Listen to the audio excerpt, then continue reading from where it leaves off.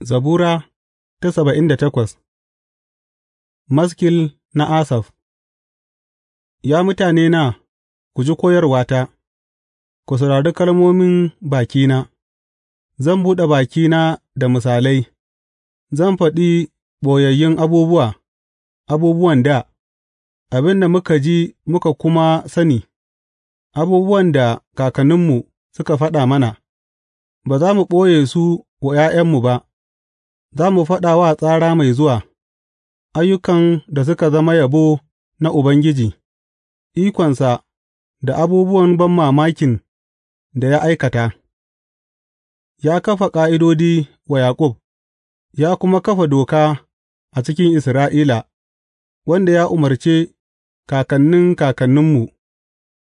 su koya wa ’ya'yansu, don tsara na biye su san su, har da ’ya'yan da ba a riga an haifa ba, su kuma su faɗa wa ’ya'yansu, ta haka za su dogara ga Allah ba kuwa za su manta da ayyukansa ba, amma za su kiyaye umarnansa, ba za su zama kamar kakannin kakanninsu ba, masu taurinkai da kuma tsara masu tayarwa, waɗanda zukatansu ba su yi biyayya ga Allah ba, waɗanda zukatansu ba su yi aminci ga Allah ba, mutanen Efraim, ko da yake suna da bakkuna, suka juya da baya a ranar yaƙi, ba su kiyaye alkawarin Allah ba, suka kuma ƙi su yi rayuwa ta wurin dokarsa, suka manta da abin da ya aikata, abubuwan banmamakin da ya nuna musu, ya yi mu'ujizai a idanun kakanninsu a ƙasar Masar, a yankin Zowan, ya raba teku ya kuma bi da su ciki, ya sa ruwa ya tsaya daram kamar bango, ya bishe su da girgije da rana, da kuma haske daga wuta dukan dare, ya tsage duwatsu a cikin hamada ya kuma ba su ruwaye a yalwace kamar tekuna, ya fid da rafuffuka daga dutsen da ya tsaga, ya sa ruwa ya gudu kamar koguna,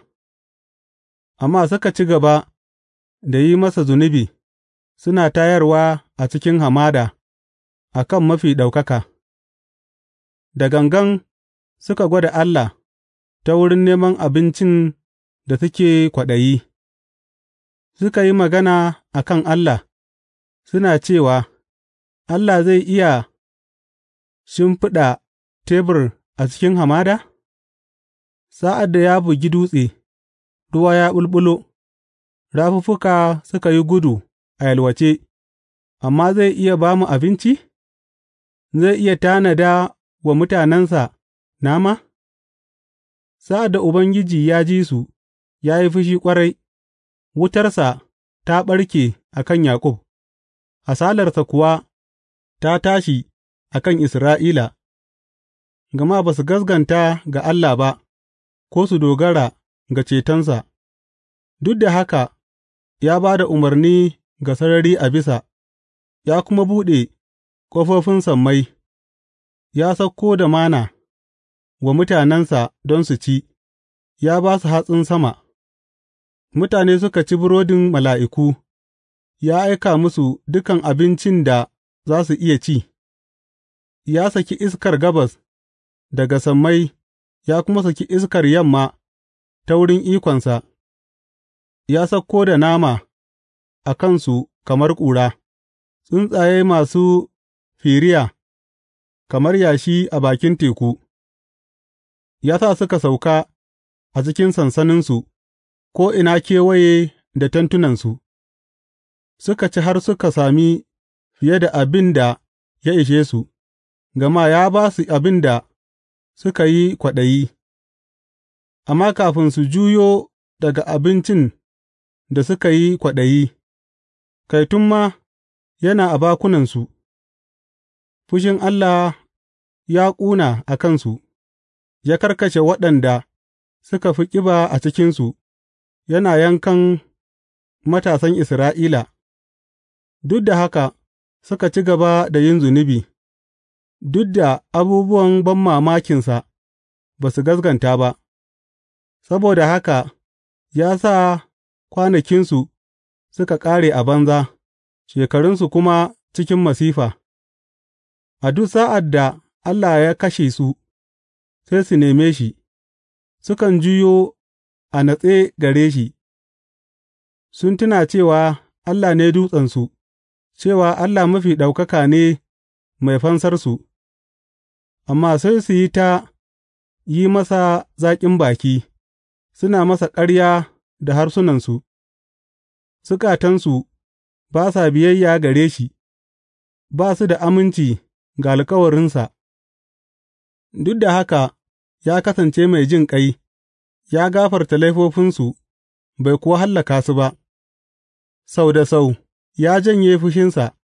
bai kuwa sa fushinsa ya ƙuna ba, ya tuna cewa su naman jiki ne kawai, iska mai wucewa da ba ta dawowa, sau da yawa sun tayar masa a cikin hamada, suka kuma ɓata masa rai a jeji, sau da sau suka riƙa gwada Allah, suka tsokane Mai Tsarki na Isra'ila, ba su tuna da ikonsa a ranar da ya fanshe su daga mai danniya, ranar da ya nuna mu'ujizansa a Masar, abubuwan banmamakinsa a yankin Zowan ba, ya mai da kogunansu suka zama jini, ba su iya sha daga rafuffuka ba, ya aika da tarin ƙudajen da suka cinye su, da kwaɗin da suka wahalshe su, ya ba da hatsinsu ga fāra, amfanin gonakinsu ga ɗango, ya lalace inabinsu da ƙanƙara, itatuwan al'ul nasu kuma da jaura, ya miƙa shanunsu ga ƙanƙara,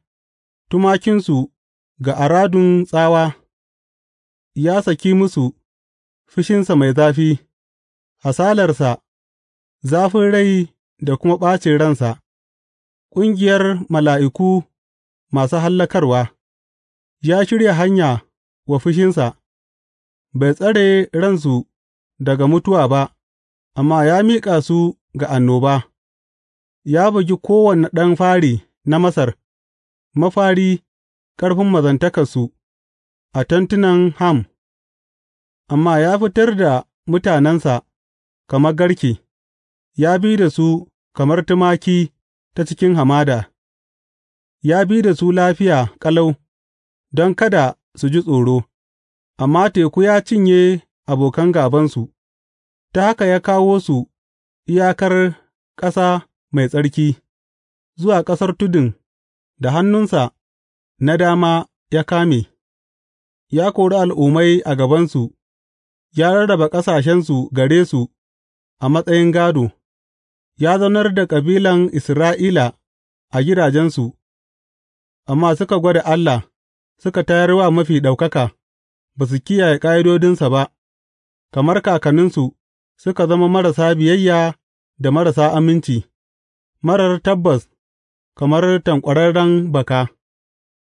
suka ba shi haushi da masujadansu na kan tudu, suka tayar da kishinsa da gumakansu. Sa'ad da Allah ya ji su, ya yi fushi ƙwarai, ya ƙi Isra'ila gaba ɗaya,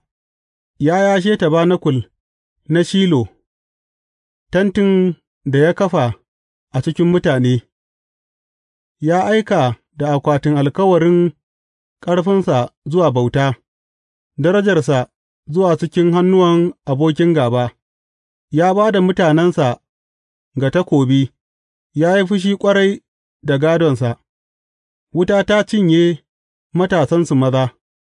’yan matansu kuma ba su da waƙoƙin aure, aka karkashe firistocinsu, gwaurayensu kuwa ba su iya makoki ba. Sa'an nan Ubangiji ya farka, sai ka ce daga barcinsa, kamar yadda mutum kan farka daga buguwar ruwan inabi, ya kori abokan gābansa, ya sa suka sha madawwamiyar kunya, sa'an nan ya ƙi tentunan Yusuf, bai zaɓi kabilar Efraim ba, amma ya zaɓi kabilar Yahuda, Dutsen Sihiyona, wanda ya ƙaunaci, ya gina wurinsa mai tsarki kamar bisa, kamar duniyar da ya kafa har abada. Ya zaɓi Dawuda bawansa ya kuma ɗauke shi daga ɗakin tumaki, daga kiwon tumaki ya kawo shi don yă kuma zama makiyayin mutanensa Yaƙub, na Isra'ila gādonsa, Dawuda kuwa ya zama makiyayinsu da mutuncin zuciya, da hannuwa masu gwaninta ya bi da su.